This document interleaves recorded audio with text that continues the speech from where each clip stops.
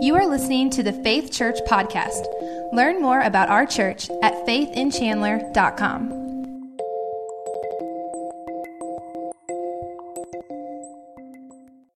I have kind of a love-hate relationship with politics. Probably shouldn't say a love-hate relationship, more like a passionate, disinterested relationship with politics. I'm passionate about politics in the sense that I'm aware and I'm so thankful and grateful that I was born in the U.S. of A. I feel like globally I won the lottery by being born here. I have so much freedom. I'm thankful for that. And I know that our government plays a vital role in the life of how things happen here. But I'm also disinterested in the sense that I know that real change doesn't come about from the top down, but from the bottom up. And that when God works in people's hearts and lives, that brings about real change. It'll be reflected in our government and in our councils and in the highest office in the land, even in the office of our president. And you know, a real good analogy of that is what we've done here at our church in the last 3 months. We made this change to go to 2 services. That's a decision we make at the top, and it affects how everything else happens. And if that was just a decision that was made at the top, and then their heart wasn't changed as a result, if we just welcome more people in to have a seat and hear me speak or hear us sing, and God doesn't do a work in their hearts, that's worthless. Right? The whole purpose of it is for more people to experience that life change that God's bringing about in them. And so I know that it's going to start at the bottom. So I have this passionate but also disinterested view on politics. One of the things that I found extremely interesting over the last couple of months, last year really, is everyone's tried to have an idea of which Democrats are going to run against our incumbent president, our current sitting president, President Trump. And every time that one of these people that people are kind of watching to see if they're going to run, every time they do a key speech or they introduce some key piece of legislation or they go and visit Iowa, people say, I think he's running. I think she's running, right? And they're always, people ask them constantly, are you running for president? And they're like, probably not, or I don't know, I'm thinking about it, or if they're trying to be spiritual, I'm praying about it. And they just kind of play coy until finally comes a time they've got all of their ducks in a row, they've got their committee put together, and they make the formal announcement with their paperwork being filed, yes, I'm running for president. Now imagine if one of those politicians, he did the exact opposite.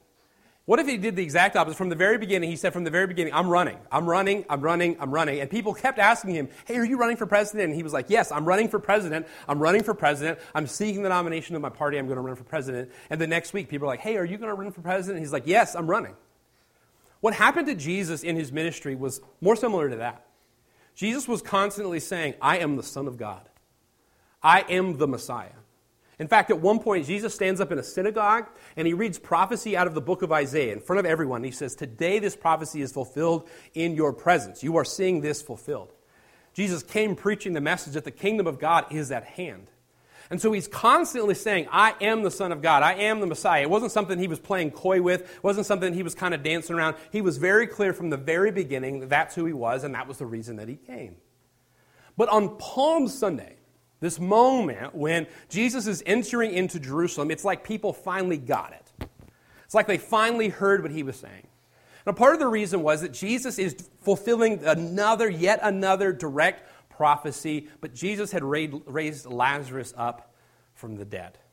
And so Jesus had done one of his greatest miracles, and now he's entering into Jerusalem on a donkey, a direct fulfillment of this prophecy in Zechariah 9:9. And Palm Sunday, Jesus' entrance into Jerusalem is just one of many formal announcements that Jesus made that he is the Son of God.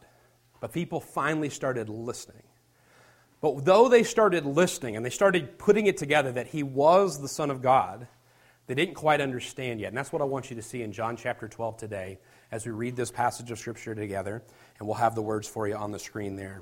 We're going to start reading in verse 9. Much people of the Jews, therefore, knew that he was there.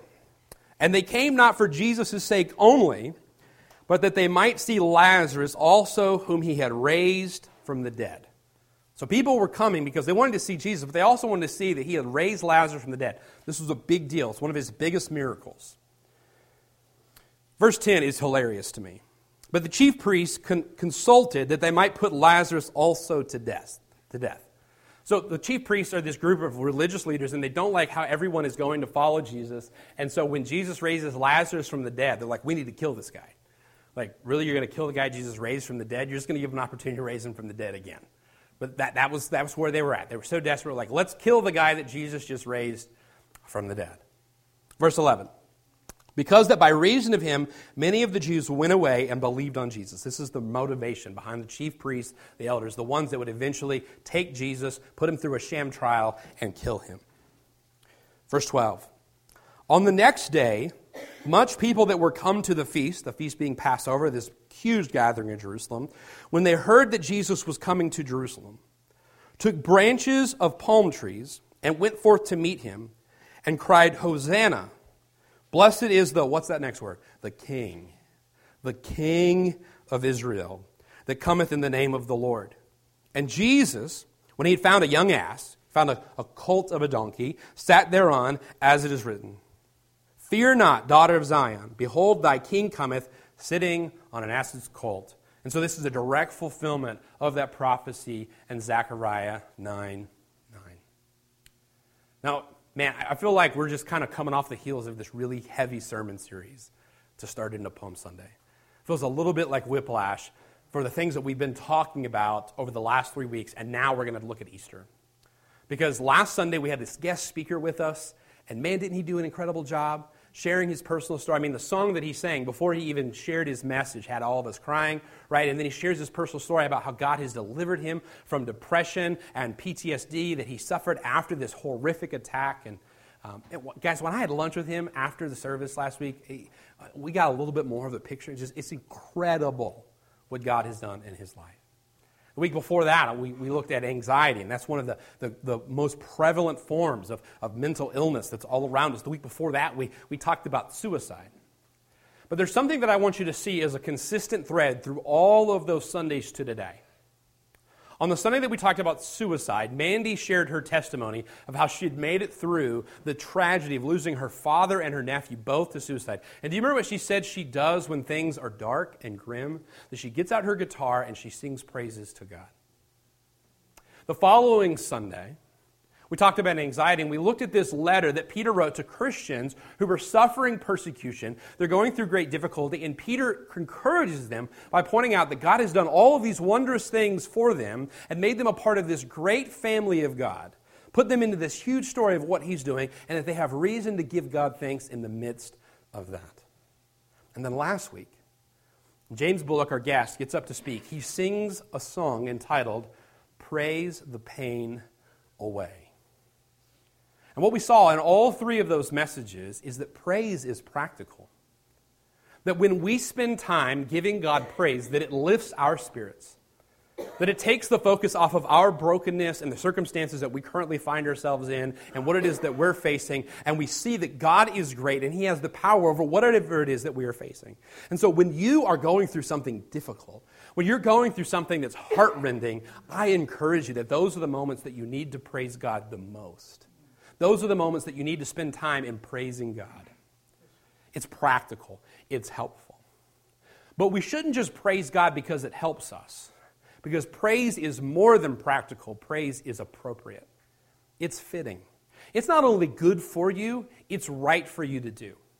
And in this moment, when Jesus is riding into Jerusalem, he's been saying, I am the King, I am the Messiah, I am the one that's fulfilling all of these prophecies. After he's raised Lazarus up from the dead, and he goes and he finds a donkey to ride into Jerusalem on so that he can once again directly fulfill this prophecy. If nobody had said something, it would have been out of place.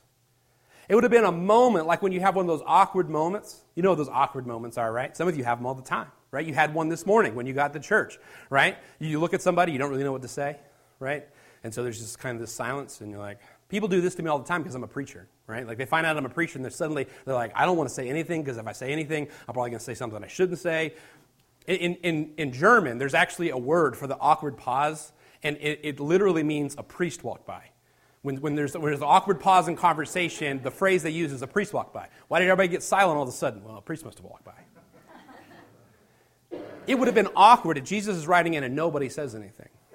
So much so, it would have been such a void, such a vacuum, that Jesus tells us that if they hadn't praised, that something would have shouted.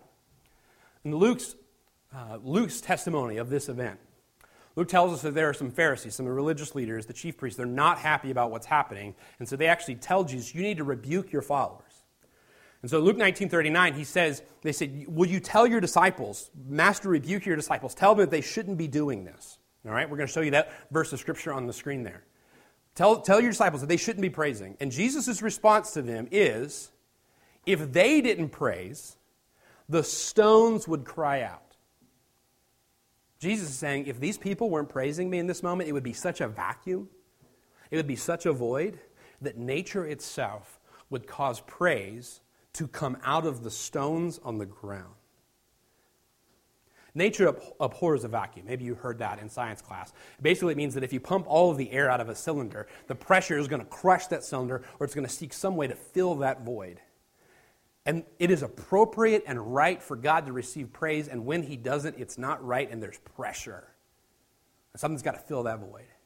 And friend, I want you to know that there's a place in your heart that only Jesus can fill. There's a place in your life that only the praise of God can fill. And you can try to fill that vacuum with all kinds of stuff, but until you find praise, it won't be filled with what it's supposed to be filled with. It's appropriate for us to praise. It's right. It's not just good, it is right for us to give God praise.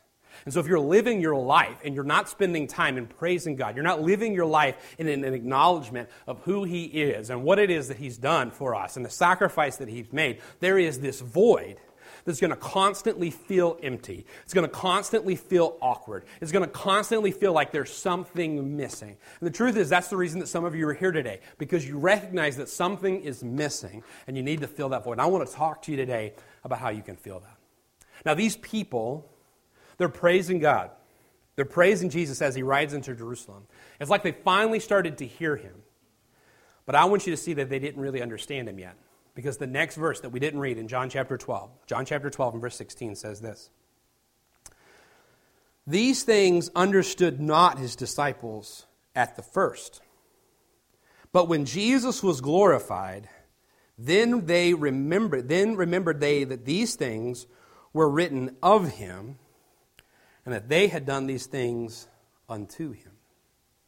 Now get a hold of that, okay? They recognized these things had been written about Jesus. So they begin to see that Jesus fits in all of these prophecies, all of these things that have been said about Jesus for all of eternity, all these things that have been happening. The Bible says that Christ was crucified before the foundations of the world. This is something that God has been at work in forever. And they finally start to see the big picture. They get a perspective. Once Jesus raises from the dead, they see it's not just about what He's going to do in our lifetime. It's not just what He's going to do right now in this situation. It's what He's been doing through the whole story of history. But they also begin to recognize the things that they had done. They were a part of this story, and they didn't even recognize it. Now, here's why I want you to understand that, okay? Because I think that there's a good possibility that you're here today, and you've come to church, and you recognize that it's important. You recognize that Palm Sunday is a big deal. You know that Easter Sunday is a big deal, and you better be here at church next Sunday, right? Because if you're not, Grandma is going to be upset, right? You're going to go to church on Easter Sunday and then go eat Grandma's Easter ham. Right? And we don't know why we eat Easter ham, but we do. We celebrate the resurrection of a Jew by eating pork, which they're not allowed to eat, but it's just what we do. And here's what I think happens. I think that a lot of us celebrate holidays and we celebrate holy days. We don't really understand the significance of them, but we know that they're important. And the disciples, they're involved in this, and they can see that something is happening here, and this is special, but they don't really understand why. Because they don't know what it is that God is about to do. They know that He's the coming King or the coming Messiah, but they have missed how He's going to bring about this great ending to the story. And when we don't understand the how, we can't appreciate the what or the why. If you don't understand how it is that God is working through this, you're not going to appreciate what it is that He has done and why He did it for us. And so I hope that this Palm Sunday I can help you see the why, the how, and the what of Easter. The disciples are right in the middle of it. And they didn't see it. And here's why. The disciples didn't see it because they had not yet experienced the resurrection. They hadn't seen Jesus raised from the dead. But when they saw that Jesus had raised from the dead, they had a completely different lens to look through everything else. When the disciples saw Jesus through the lens of His resurrection, that He rose from the dead, they began to understand what it was He was all about. And when they did, they had a greater appreciation than ever before. Let me illustrate this with a story that I heard Tim Keller tell some time ago, and I just thought it was great. Imagine that a lady is given a brooch by her great aunt. When her great aunt passes away, it's passed down to her. And when she gets this brooch, she says, wow, this is really nice, it's very pretty, but people don't really wear brooches anymore. It's not really in fashion anymore, and so I'm probably just going to, I can't get rid of it because it's family, but I'm probably not going to wear it. And so she puts it in the drawer with her other jewelry. Something that she has, and she knows there's something special about it, but she doesn't really appreciate it. And so when her daughter comes to her and asks if she can play with it, she says sure, because it's not something that's really valuable to her. And then when soon enough the daughter loses the brooch, because that's what kids do when they play with your stuff, right? They lose it. She's a little upset that her daughter is constantly losing things, but she's not going to turn the house upside down looking for it. And so it is missing for quite some time. Months turn into years, and a couple years later, they buy the daughter a new bed. And when they do, they remove the bed from the room. And when they do, they see that the brooch has been up against the wall, pinned between the bed and the wall, and they pull it out and they find it. And she says, oh, here it is. And she throws it back in that jewelry drawer. And she's recounting the story to a friend. And the friend starts to ask some questions about the brooch. And she says to her, you might want to have that thing checked out. It might be worth something. And so she takes it to a jeweler.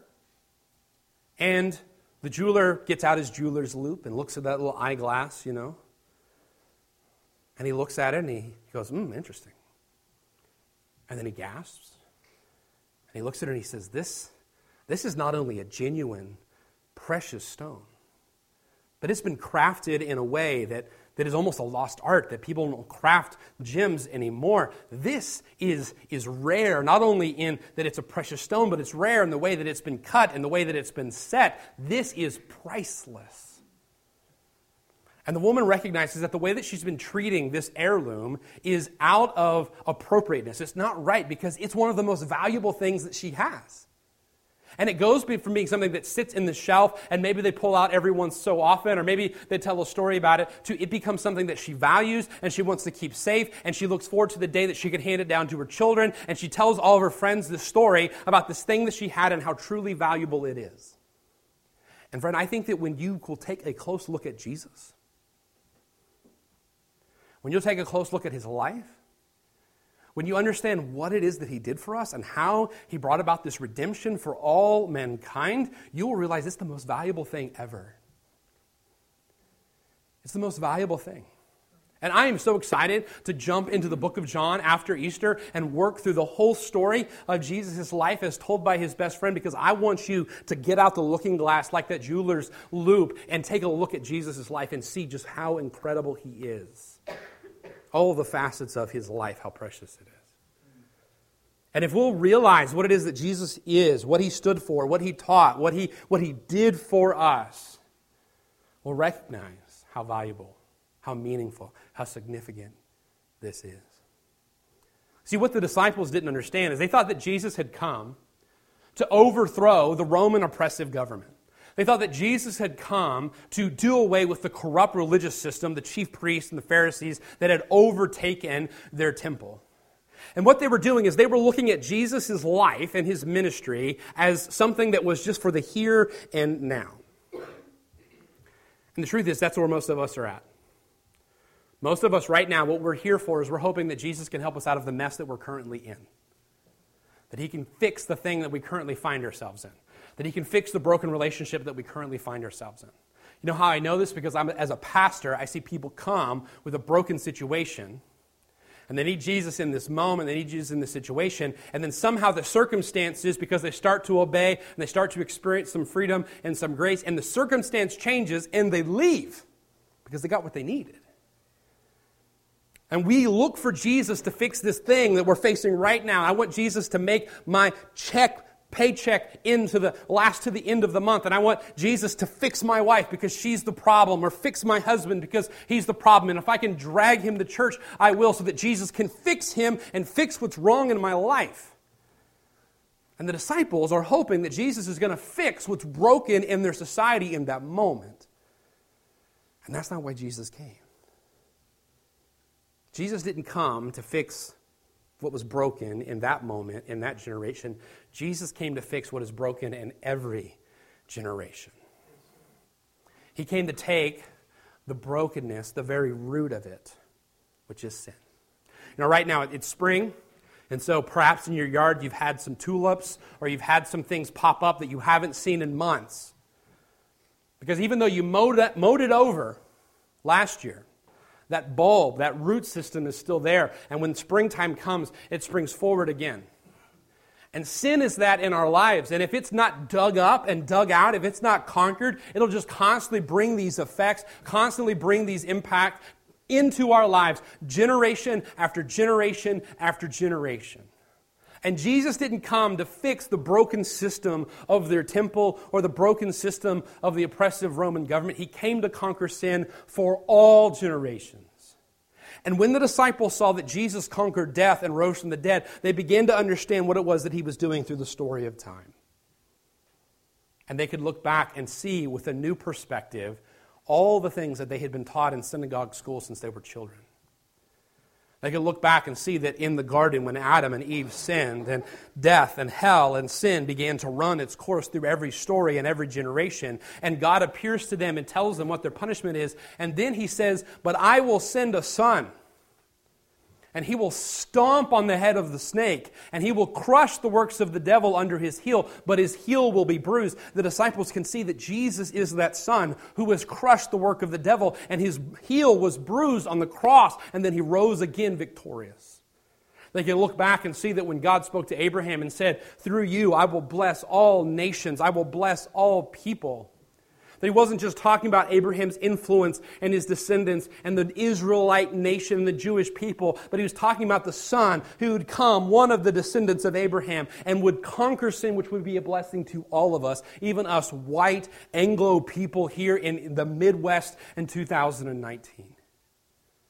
When one of Abraham's descendants, named Moses, led all of Abraham's descendants out of the bondage of Egypt, and led them through the wilderness. And God spoke to Moses and said, "You will worship me through these rituals," which were all about being clean and all about having your sin forgiven. And whenever you're not clean, and whenever you don't have your sin forgiven, you will be separated from me.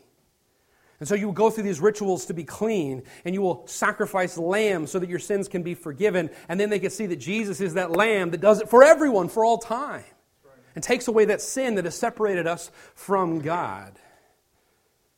They can look back and see that when God spoke to Judah and said to Judah that one of your sons will be a king and his kingdom will never end, that he wasn't speaking about David, who was this powerful, great, mighty warrior, poet, king, but rather he was speaking about Jesus, who would come and die on the cross, but raise victorious so that he will live forever. And David was a good king, but he wasn't eternal. He was mortal, and he was immoral, and he was imperfect. But Jesus is eternal, and he's moral, and he's perfect. And Jesus was able to fulfill every one of those promises that have been made to them all throughout the generations. And Jesus came to conquer the work of sin for every generation. And not just for the problems that are in your marriage this month, not just for the problems that are in your workplace, not just for the problems that are in our current governmental system, not just for the problems that are taking place in the persecuted church in China, not just for the problems in the third world where the Samburu people don't hardly have any health care or water. Not just for them, but for all people. And he's conquered sin so that we could all have freedom in him. And when we recognize what Jesus did, that was conquering sin for all generations, it's not just for this current situation, but for all of them, for all people, that's something to celebrate. That's a final, ultimate victory. But here's what I want you to see. That because of what Jesus has done, because he was willing to go to the cross, that it's appropriate to worship him, I want you to see that it's only because of what Jesus did on the cross that we can worship him. I want you to see that the cross makes worship possible. See, the disciples didn't understand all these things that were happening until Jesus died on the cross and then rose again. And they experienced the power of the Spirit in their lives, and they began to share this good news all over the place. Why? Because the thing that had been separating them from God was removed, and they had fellowship with God again. There's a man that's retiring from ministry today. He's been a pastor in ministry for 50 years. And he was pastor to Nicole and I for just a very brief time, less than a year when we were in college. And I wish that I could be there today at his retirement to shake his hand and say thank you. But I can't because we're separated by this distance. I don't live near him. And I have things to do this morning. And so because of the separation of time and distance, I can't be there next to him and shake his hand. So I'll try to do the next best thing and send him a message. With the cross, that is, it removed what separated us from God. And what separates us from God is not time or distance, it's our sin. It's the things that we're engaged in that we know that we shouldn't be. It's the things that we do that break God's law. It's the commands that we know and we disobey, and it's the commands that we don't know and we don't care to know. Not only are we sinners because of the things that we do and the commandments that we break, we are sinners because Scripture tells us that ever since Adam, it's been passed down from generation to generation to generation. I'm a sinner by nature, not just by the things that I do. And so by very nature, as my broken, immoral, mortal person, is that I am separated from God by my sin. And what Jesus does on the cross is he takes away the sin. You see all the people that are looking at Jesus as he's riding in on a donkey and they're thinking, this is it. He's running. He's going to take this oppressive government away. He's going to fix what's broken in our corrupt religious system. He's going to make everything right. And Jesus said, no, I'm doing something bigger than that. I'm taking away the sin of all mankind. I'm going to be the hope of nations. And no king and no martyr and no teacher could do that.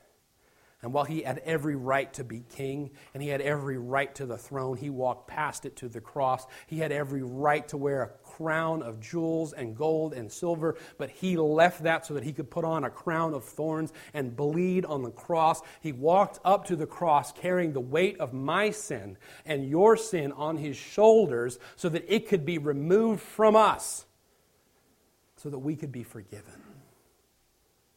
And he removed the thing that separates us from God so that we have an opportunity to worship him. And friend, I got to tell you that if you're here today and you have not experienced God freeing you from your sin, you've not experienced Christ's sacrifice making the final payment for your sin, I'm glad that you're here and you sing praises to God, but your sin is separating you from him. And for your praise to make it from your lips to God's ears, sin must be removed from the equation. When Jesus died on the cross, he was paying a cosmic, spiritual debt that you and I could never pay. Most of you know what it's like to have debt, right? And you got debt because you can't pay off what you owe. And you're just paying the payment you can afford to make today. And you'll make the payment you can afford to pay next month. And the truth is that our debt, because of our sin, is so great that we can pay daily for eternity and never pay it off. So when Jesus died on the cross, he made a once and for all final ultimate payment for our sin. And removing that debt, removing that sin, gives us a relationship with him. And for that, he's worthy of praise. And because of that, we are able to praise him. Would you bow your head for a moment?